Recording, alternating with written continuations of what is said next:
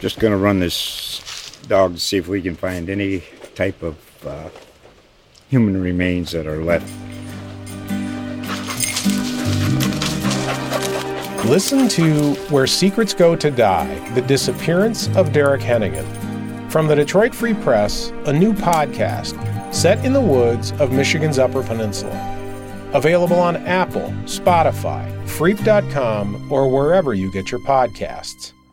I'm very familiar with you as a yoga instructor because that's how I met you. Yeah. You're an amazing yoga instructor and been nothing but kind to me since I've met you, which is one reason why I was really interested in digging a little deeper into getting to know who you are and what you're about and everything that you're involved in. Can you tell our listeners a little bit about yourself and how you kind of came into your yoga journey and your entrepreneur journey as well? Yeah, thank you so much. Yeah, I discovered Core Power when I came to Austin, but I've been practicing yoga in Manhattan, in New York, where I was living in Manhattan full time since 2006. I'm from there, but I went to school in New Jersey for a while. Yeah, I went to school in New Jersey for a while, then I was back in Manhattan in 2006. But my family's overseas in Paris and France, but I've been living here. I loved Bikram. That was my claim to fame when it came to yoga, and I was in the hospitality industry, so I spent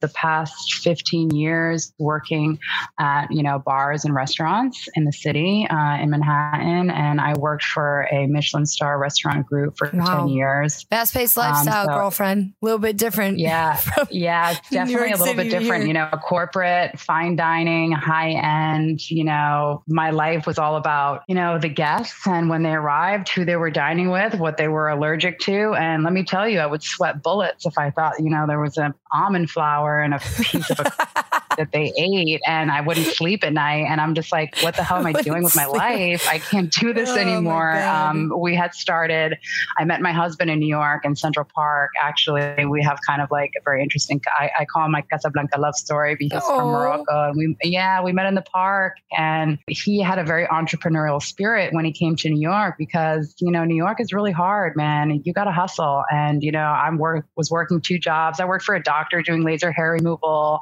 for a couple days a week. I worked at the restaurant at night, and I always kind of had my own thing going as far as like making different everybody crafts. There. You have to have that, man. You have to have 2 or 3 jobs even to afford like a 500 square foot space. I have a few girlfriends that live there, and they're, we're in our 30s now, and they're still hustling with like 4 roommates. I'm like, no, thank you. There's got to come a point where that becomes too much. I know. I was always really lucky that I always had really, really great paying gigs like at the restaurant.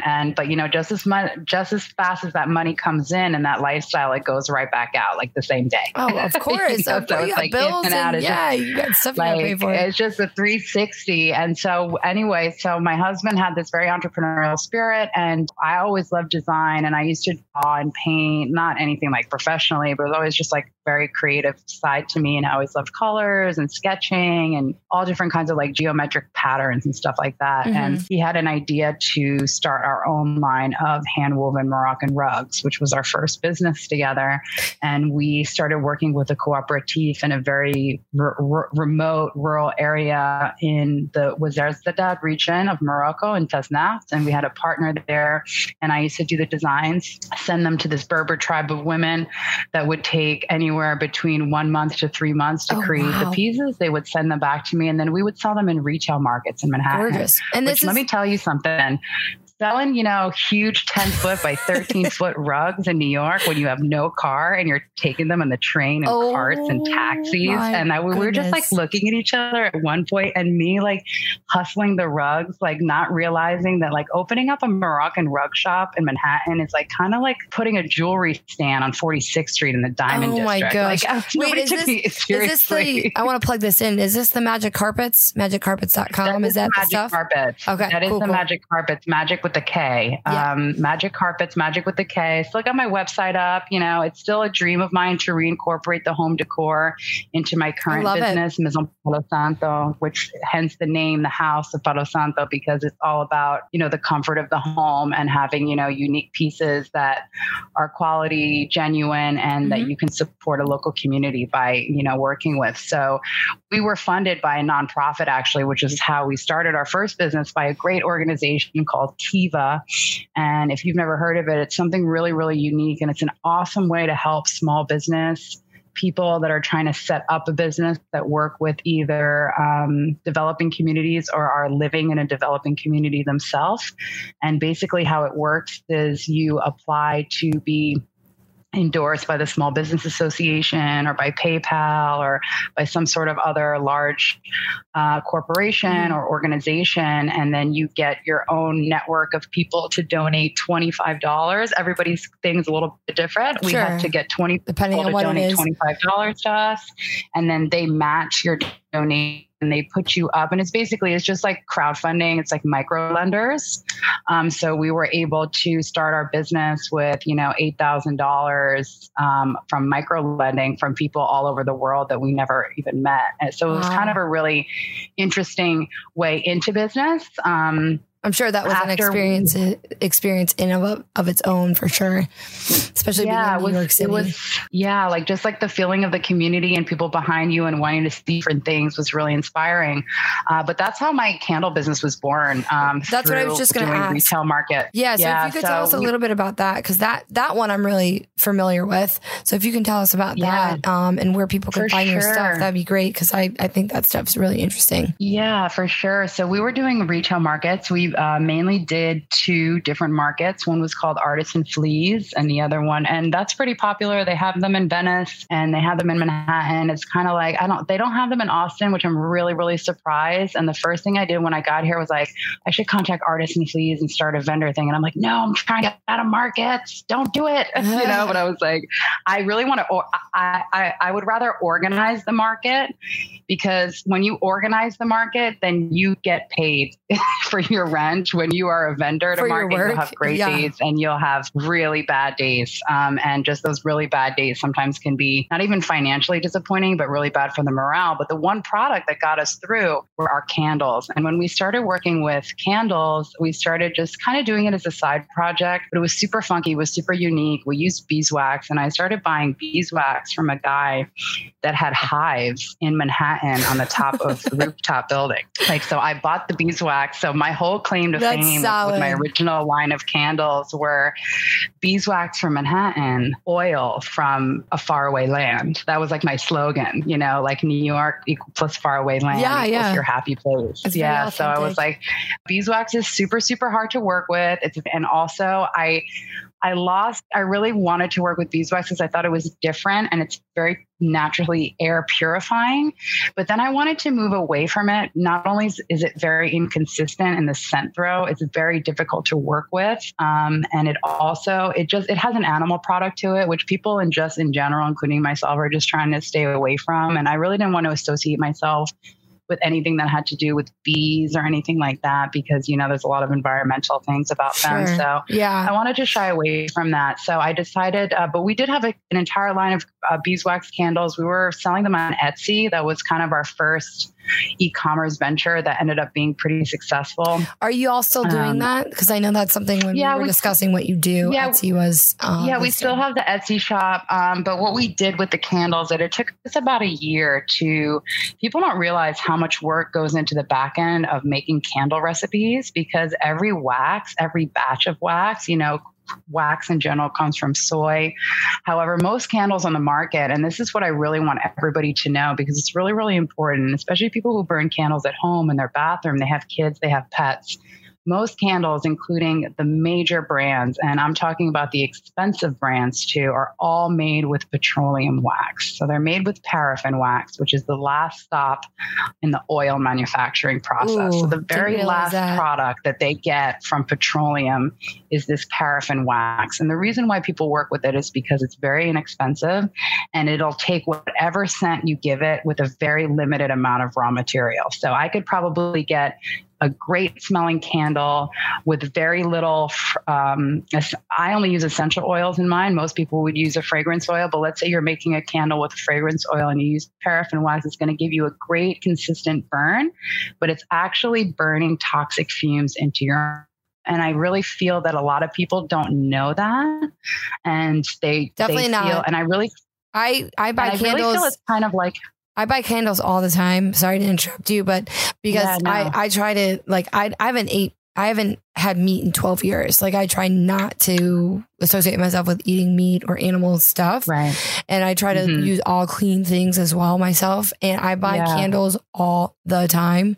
And I did not know that. So that's really interesting to know. I feel like now I'm going to shift what I buy. For sure. So if you're going for a candle, try to look for something that's 100% all natural soy wax, which is going to give you a clean burn, which is safe to breathe in, because most people, when they light candles, unless it's like a citronella candle that's made for mosquito repellent, if like you want to know what it smells we usually light them inside, right? With the windows closed, you want to enjoy the scent, right? So, that was something that was very super important to us. And, we make a very specific line of products now that is based with one main ingredient I call my liquid gold.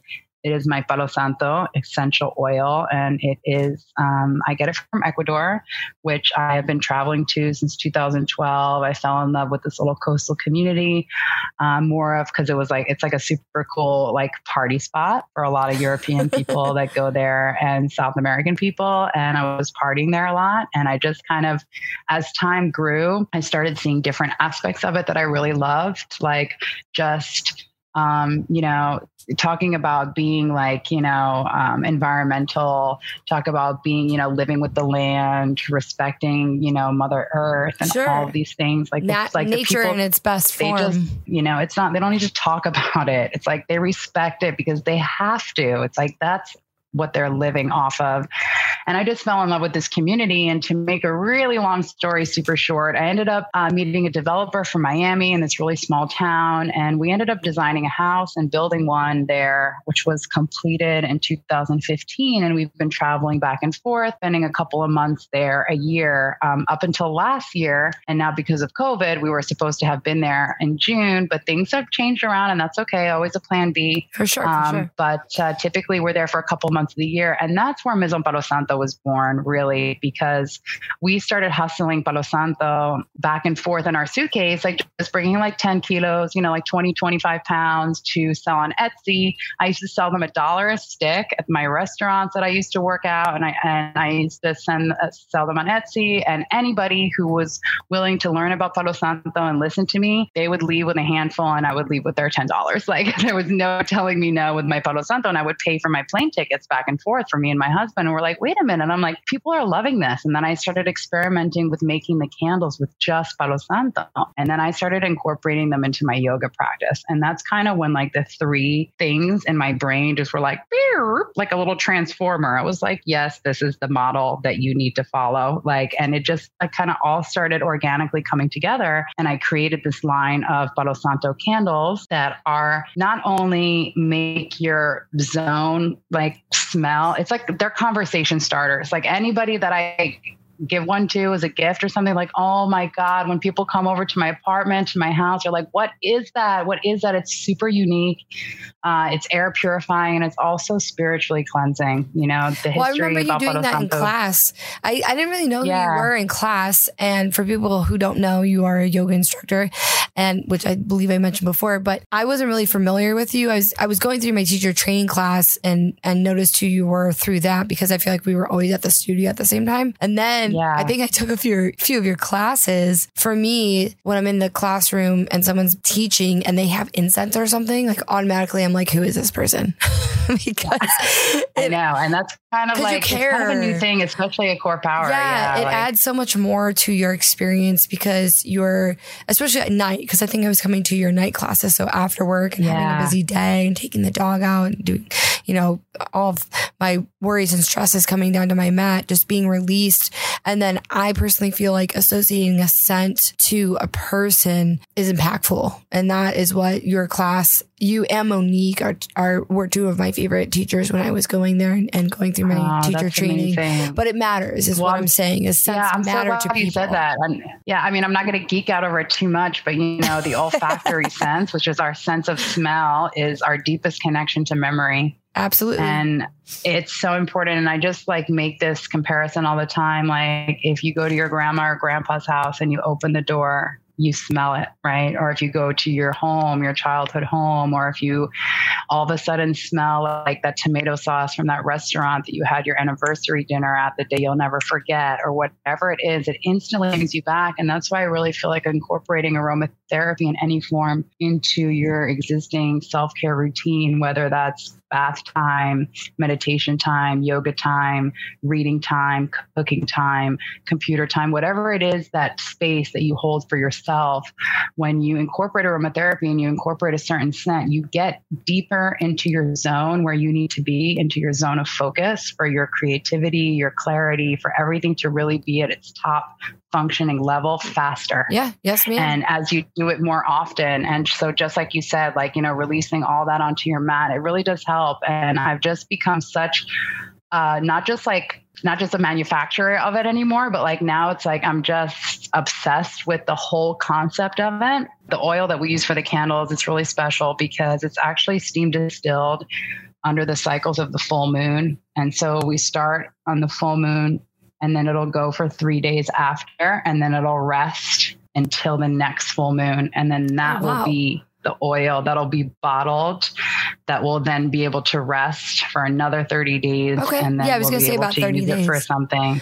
Well, and kind of transitioning into the New York City to Austin, Palo Santo yoga, what really initiated that move from New York City to Austin? And now you're really heavily involved in your yoga practice here, as well as with these scents. How does all of that tie together? And how have things been for you in the yoga community and Austin community as well? Yeah, for sure. Well, I got to tell you, if you tell any New Yorker that it's time to leave New York, they'll probably look at you and say, you're crazy, man. I'll never live somewhere else. This is my home. I'm used to it. There's just once you're there, it's kind of, you go other places and it's okay. When we go home, unless it's a fantasy destination or a beach or somewhere exotic, and I always had that kind of mentality. And actually it was a friend of mine from New York that moved here, and he's a DJ, and he was the resident DJ, Oil Can Harry's and Rain, all the gay clubs on 4th Street. And I was talking to him on the phone one night, and he was like, I love it in Austin. You would love it here. It is so amazing. And I had broken my foot in January. We were in Ecuador for 4 months from September of 2018 until January 2019. I came back, I was visiting my mom, and I fell down the stairs and I broke my foot. And we were supposed to have gone back to Manhattan. We had a 6-month lease on this apartment on 43rd Street, which was the neighborhood, Murray Hill, that I was living in before we left to go to Ecuador on that trip. And it just wasn't going to happen. It was a 4-floor walk up. It was the winter. It was a tiny little room. I was like, I can't with I have 2 dogs. Yeah. It's just too much. I can't. And so we ended up staying with my mom for a couple of months, and she has a big house in New Jersey. And so not far from the city. So that was cool. And then my husband was like, okay, well, you know what? Let's start looking for places to go. He was actually looking because he's a fluent Arabic and French speaker, and I'm a fluent French and Spanish speaker. And we were looking for some international jobs, and we're like, let's look in Washington, D.C., do some translating, maybe get into whatever, who knows, because I wasn't going to go back. I had left my restaurant job in August, right before we left to Ecuador, 1 week before I decided that was it. It was done. and no hard feelings. I loved my experience, but I don't, it was just time to move on and change and have more of like, a daytime kind of life. Yeah. Live during the day instead of only at night. And you get so caught up in all of that stuff. So which is why we just used our friend's address. So basically, to make a long story short, sorry to keep this running on, is that we just used our friend's address on our resume for Austin. And my husband got a call back like the next day, and he came here. He was living at the Firehouse Hostel, which ironically is like right down the block from where we live now, because he wanted to check it out. And I was just like, you know what? I gave away all of my clothes. The only thing that I gave away all of my furniture. The only possessions that I have to my name are my inventory of Moroccan rugs that I still have, and all of my artwork that I've collected over the years, which has been packed up and put in storage. I put my 2 dogs in a rental car with my 2 plants, and I drove here, and I got here with a backpack, and I went to Core Power. I got here on June 17th, and I started at Core Power on June 19th. Damn, and I just I immediately immersed myself into the Core Power community. I immediately felt like I had friends. I did the teacher training. It was a huge transition in my world. I had never done anything like that for myself. And it just gave me the confidence, the courage to pursue my business full time, which I was never able to do in Manhattan. I never had the peace of mind to do that living in the city. And so I just loved it. And here, I love the vibe. I love that everything was up and coming. It took me a little while to get used to people talking to me a lot. Here. And in the beginning, being extra friendly in the beginning, it took me a while. I'm from Cleveland, girl. I moved here from Cleveland. So I feel the same way. I was I'm like, when people were asking how my day was, when I checked out of the grocery store, I was like, please don't talk to me.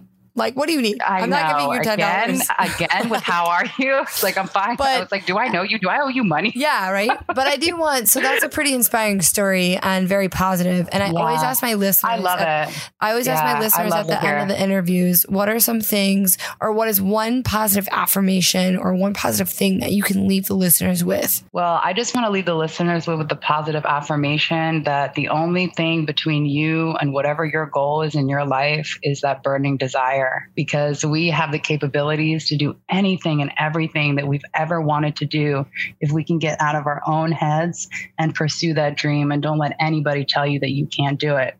Because no matter how big or how small it is, you can. It is totally in your control. The only thing that we can control is how we think, how we approach life, and how much effort we put in for ourselves. Because it's really easy to go to work and give yourself to others. We do it all the time, 8, 9, 10 hours a day without even thinking about it.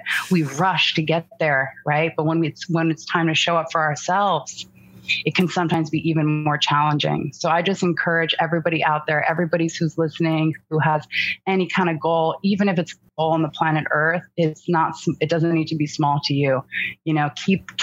Keep your focus on that, keep your light on that, and just keep going one step at a time, because eventually you'll get there. If you keep working at it, you will get there. I'm still working at my goals every day. Sure. And I won't give up until I get there. So it's a lifelong Austin thing. Has been a part of that. One thing that I want to leave people with, building off of what you said, and something I learned in yoga from one of the teachers, is sometimes you just have to show up and suck. All that matters is that you showed up. You tried, you gave your best at the time, and then you move forward.